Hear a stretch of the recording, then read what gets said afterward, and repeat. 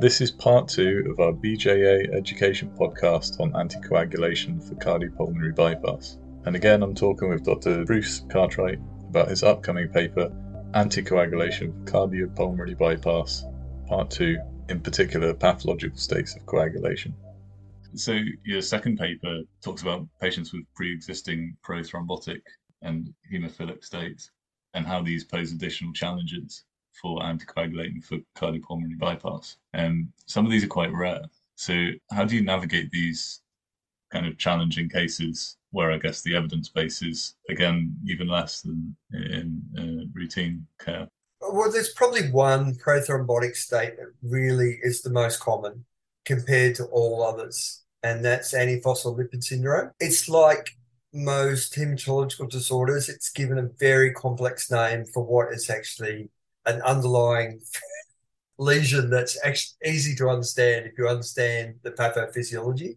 So there's terms like lupus anticoagulant, antiphospholipid, phospholipid assays, antiphospholipid syndrome, systemic lupus erythematosus, those sorts of things. But the fundamental problem is that you have an antibody that interacts with phospholipids.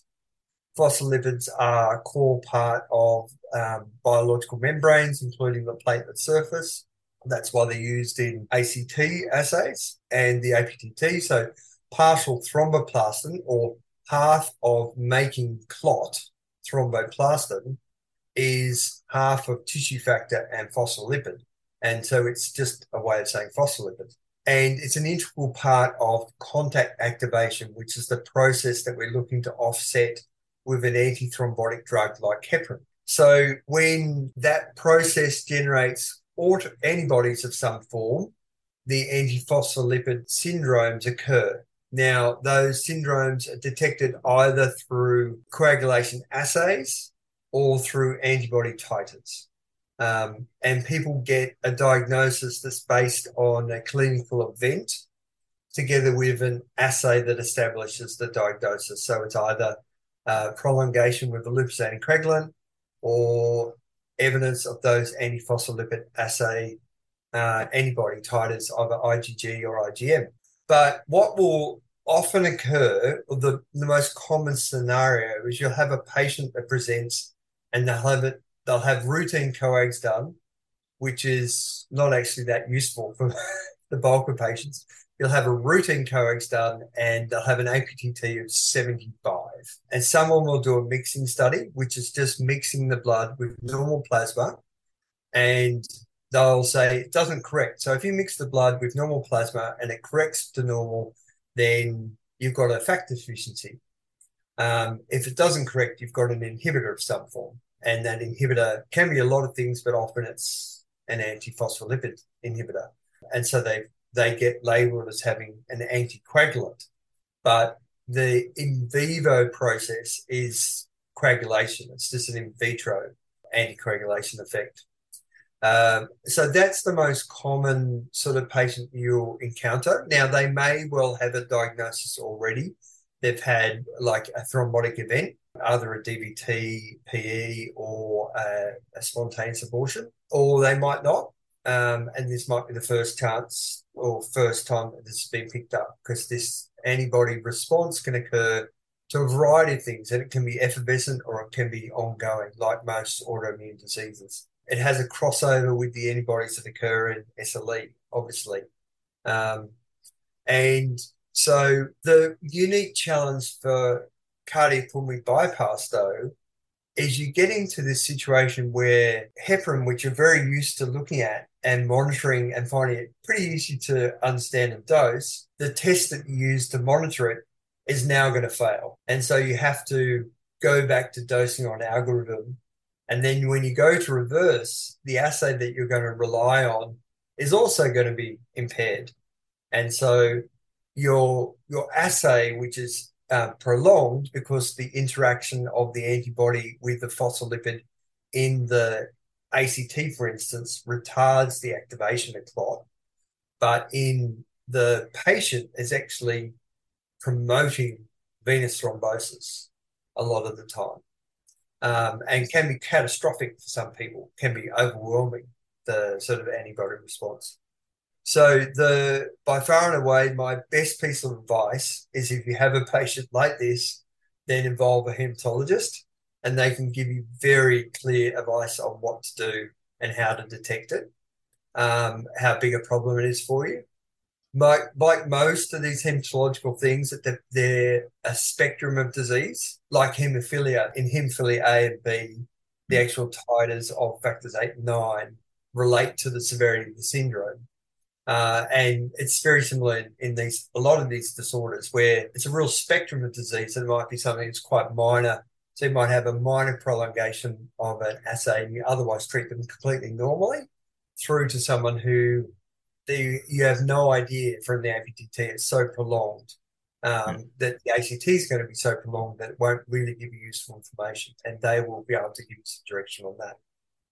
That's the same with at the other opposite end of the prothrombotic with hemophilia patients. Like the core principle is that you restore patients back to their normal factor levels perioperatively, and that takes a regime that restores it both pre-op, intra-op, and post-op. But a hematologist will be the best person to go to for advice to manage those sorts of things. On the whole, though, we still use heparin and protamine for these patients as the basis of therapy. Yeah. So do these patients tend to have high complication rates, clotting and bleeding, due to all of these challenges? Yes, they do. So certainly, like the APLS group, they do really badly perioperatively as a group. So they commonly present for mitral valve surgery in particular, and they also present for things like thromboendarterectomies, and they perform worse than other groups. So they have more thrombotic complications and more bleeding complications. I think it's just because they're a lot harder to manage in that sort of perioperative context. So they need to be anticoagulated generally as quickly as possible because they're prothrombotic. That's the issue, and that is challenging when you can't really monitor where you are, and you've got someone who really, for cardiopulmonary or a cardiac patient, most of their life, just like these prothrombotic people, most of your life you actually want to poison them. It's only a very short period of time that you want them to clot, and then you want to poison them again as quickly as possible. And trying to work out that window is very hard. So when you can't manage that window easily, then you run into complications because they're often on warfarin therapy, and that generates another set of problems in and of itself.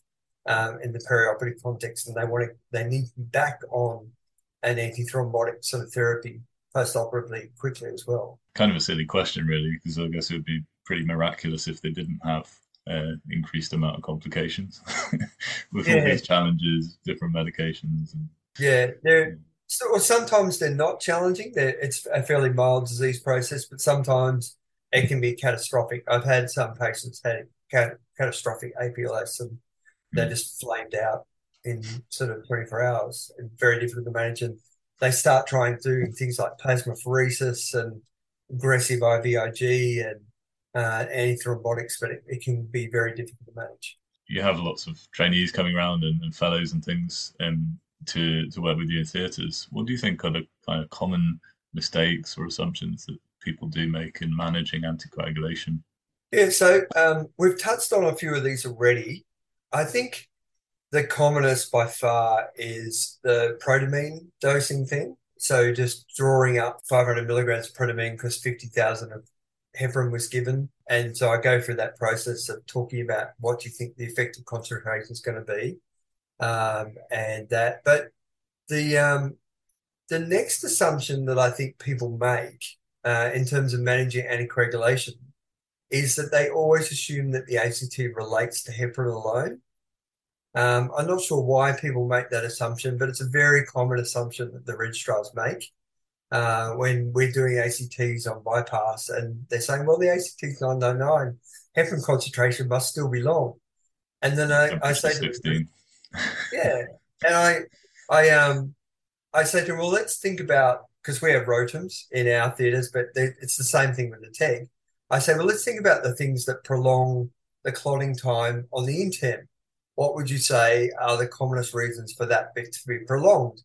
And they say, well, the first thing they say always is clotting factors. And then I say, what else prolongs it? And they say, well, temperature. And I said, that's correct.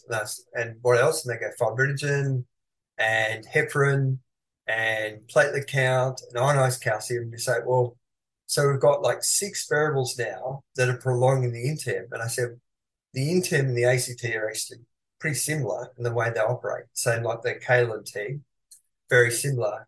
It's not that the heparin and ACT relationship has disappeared. It's just that there's now 6 variables that determine whether the ACTs belonged. And we're not really keeping track of too many of them except for the calcium concentration and the temperature.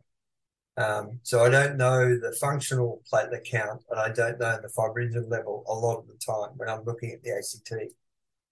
So there's an assumption that the ACT is prolonged purely by heparin. And so the heparin concentration may actually be a lot lower than what they perceive it to be. And so this is caught out. Fortunately, I haven't been caught out by this, but it has caught out some people who have given protamine. The heparin concentration has been a lot lower than what they thought it was, and the circuit clots out. And it clots out incredibly fast once it gets underway. Mm. The other big assumption I think that people make is the doses of protamine they give for pump blood. So, and I have some surgeons get very upset with the whole concept of giving pump blood. They go, oh, you can't give that. It's full of heparin. Mm-hmm. And I say to them, well, let's have a think about how much heparin you think is in a litre of pump blood and how much protamine is going to be needed. And they go, oh, okay. I say, well, what do you think the average concentration at the end of bypass of heparin is in patients in most cases? And they all agree with me that it's somewhere between 2 to 3 units per mil. I say, well, if I've got 1,000 mils here, how many units of heparin have I got? And they go, oh, I've got 2,000, 3,000. And I go, well, how much protamine do you want to give for that? And when I tell them that, they sort of go, oh, there's not that much heparin in that bag after all. The interesting thing, though, is I think part of the problem with pump blood is not actually heparin related. It's well known that if you leave blood sitting in the chest for a long period of time and then you aspirate out with a cardiotomy sucker and you put that all in the circuit at the last minute, you've got a lot of blood that's incredibly activated. And so you've got a lot of fibrinolysis going on because you get a lot of plasmin activation in the chest when the blood's sitting there. And people do that often at the end of bypass. And so they have that memory of that process. And I just think there's other processes at play because you do it yourself. You give 2,500 heparin for vascular patients all the time in vascular anesthesia, and very little happens. Yeah. Certainly not torrential bleeding that's occurring. So you shouldn't expect 2,000 to 3,000 of heparin to really be causing such a dramatic effect, and certainly should easily be mopped up by the small amounts of by a protamine infusion if you're running one, which is a recommended strategy in America now.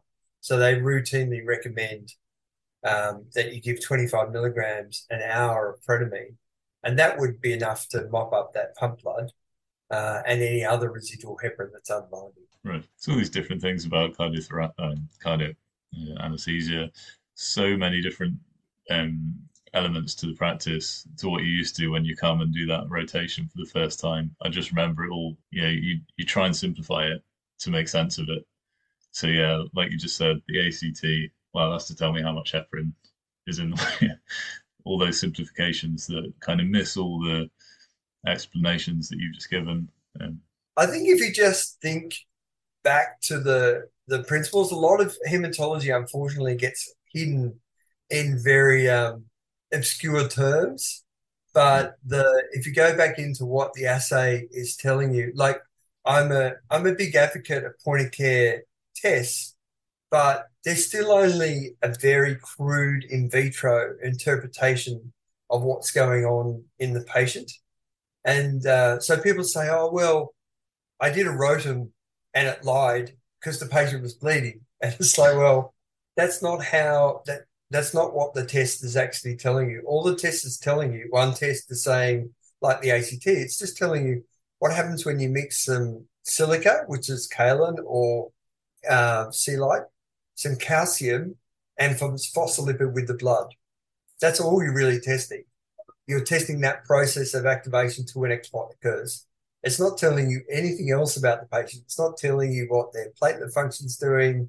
It's not telling you how much raw surface has been exposed, how much fibrinogen's been turned over in a patient at any one time. So, if you just remember what the individual thing is actually saying that moment in time, it makes more sense rather than the trying to rely on it. People love having a single source of truth for things. And the other interesting thing that I think people forget about a lot of the time in intensive care as well is that if you have prolongation of an APTT in a patient on arrival into intensive care, more often than not, that will be just heparin leaching out into the patient.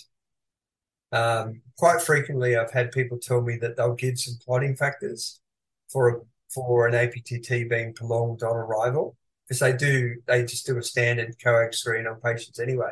And I've tried to encourage people to not do that and to do a point of care test instead because it'll give them the answer that they want. Because what they really want is they want to know why the clotting time's prolonged. And a point of care test like a rotum or TEG will tell you that. It'll tell you if there's a difference because of heparin and whether there's a difference because of clotting factors, yes or no. But if you just think that APT is prolonged and it's clotting factors, then you go and give FFP, what you might actually do is just make the heparin work again because you've given a source of antithrombin to the patient and you might actually just make them bleed by giving them FFP. Was there anything else that you wanted to talk about that we've not gone over? No, I think we've touched on most things. When it comes down to pathologies, it's always a great idea to talk to someone who's managed a case before. That's the same with everything in anesthesia. I see this in the examination context as well. When I sometimes put people in a deliberately unfamiliar environment just to see what they would do. And if they come back to me and say, I would manage this by researching what is done, getting an understanding of the pathophysiology, and then talking to someone who has managed this before and then asking them to come and be involved with me, then that's 10 out of 10, you know? So you can do the same thing with a lot of these disorders.